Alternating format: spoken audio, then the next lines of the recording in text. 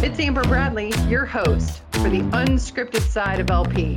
It's Talk LP podcast time. 3, 2, 1. 'Cause no one can do it like we do it, like we do it. What's up, Talk LP podcast fans? It's Amber Bradley here with my phenomenal guests. See what you guys got with the phenomenal. We're live in RF Protect, which is so awesome. Jordan Rivshin, Kevin Darnell from Hanwha. Now you guys lit up a tower orange. We did. Gotta That's represent. nuts. Yeah.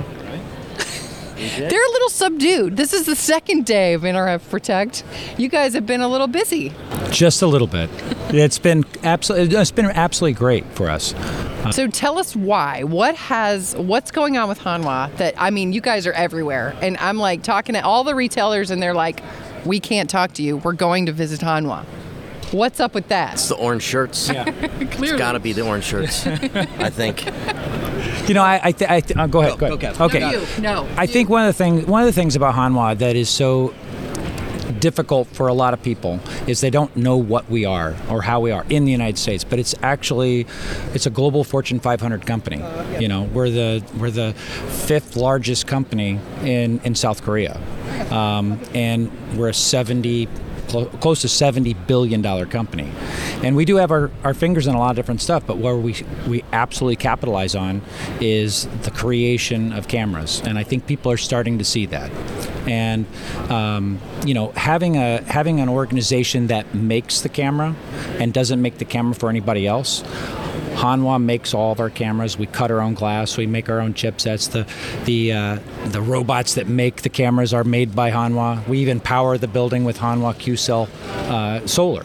So when somebody gets the whole story, it's just pretty contagious, and everybody seems to be wanting to know what's going on. So has all of that helped in this whole supply chain nightmare, and the fact that you guys have everything right there? I mean, clearly you got to get it, but you're making it so it's not like seven people removed. We talk this concept of the supply chain of trust because it's truly a for us, by us manufacturing process. Our ability to have product where unfortunately others haven't had it throughout this whole COVID process has been phenomenal. It all comes down to planning and having that plan. And, Kevin and I both being former retailers, there's always going to be a one-off of, a new store pops up and you've got to scramble. But I think for us, where we've shined is we've worked collaboratively with our solution providers and our retail partners to plan and forecast and look at what the future is going to have. And then with our strength in the industry, we've invested in heavy amounts of air freight shipments to bring product to North America. We've invested in more systems on the back end to make sure that we've got visibility into where our product's at any given time. And then it all comes down to the people working with the retailers, working with our solution providers to make sure that we have visibility into what their needs are. And that's allowed us to grow exponentially over the last 3 years, where maybe others have stumbled. We're not perfect, don't claim to be, but I think where we shine is when we work as a unit with our partners to deliver what they're asking for.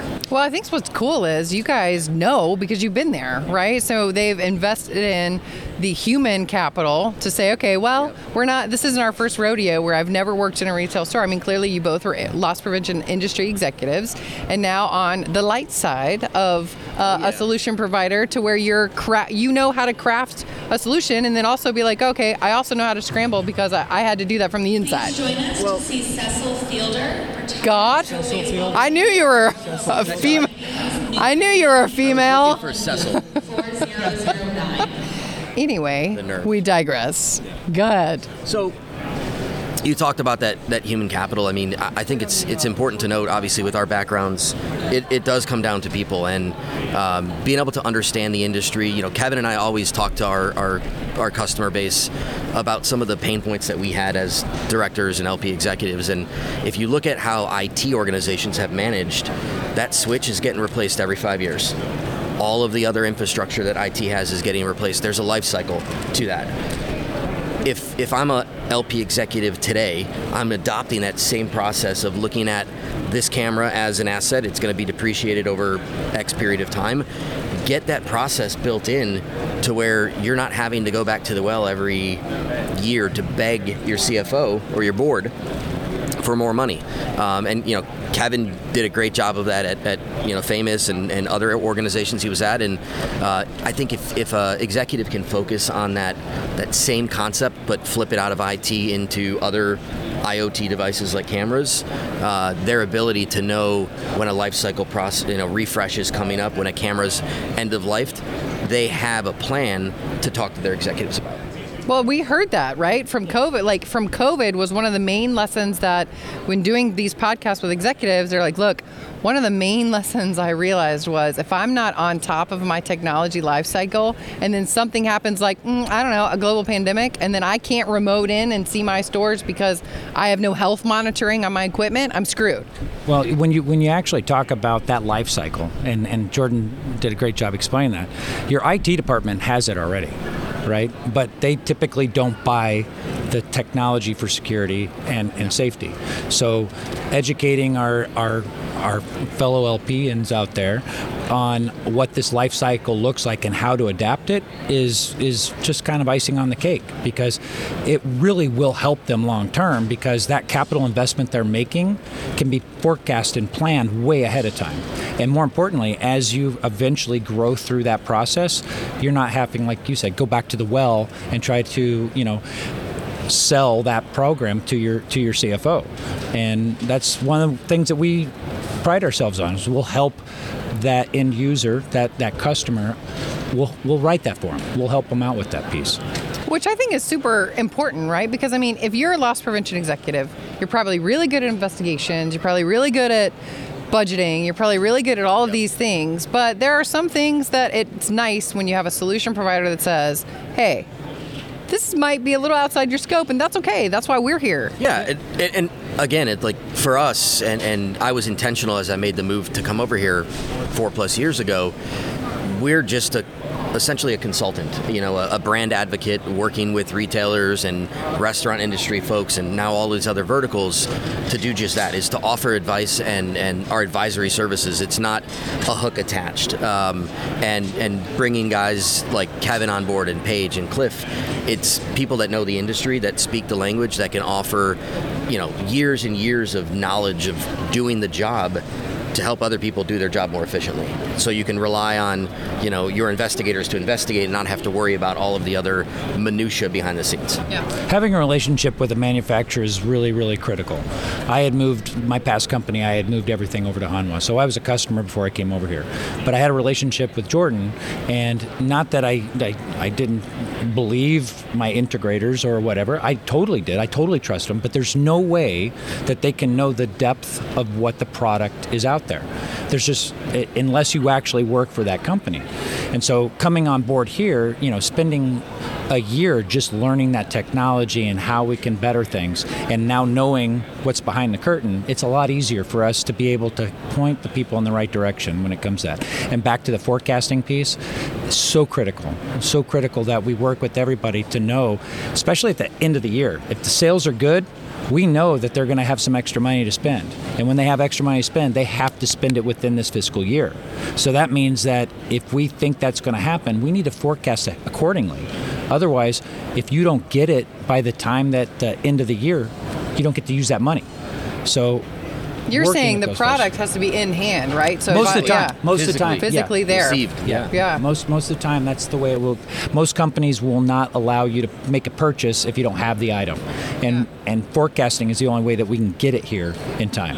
Well, that's a really critical point, right? Someone's calling you up and they need it in 2 days to be able to recognize that money. Just in time doesn't exist anymore. The expectation of immediate satisfaction, the Amazon effect of I can hit it and it's going to be here. I want it in 2 hours. It would be great if that could happen. And I think over time the supply chain will become some level of normalcy, in terms of the timing. But we all work in retail. We see labor shortages. We see the human factor there. And it goes back to just having that plan. Don't rely on what worked in the past is not what's going to work going forward. And that's, we're seeing that, and it's evolved over the last however long COVID has lasted. Yeah. There's multiple iterations of that cycle. But at its core, if you have a plan, you know what to do. Yeah. All right, so you guys have Apex Grocery coming up. We do. In Nashville, August 14th through the 17th. If you haven't, Who's going to be there? well, there's everyone's going to be there. Yeah, Your so special guest. Last year you had a pretty cool special guest. I don't know. We are all about surprises at Apex Grocery. However, one not surprise is you're going to speak on the crisis management panel, which is going to be that's surprise. Wow, that is a surprise. It's Kevin.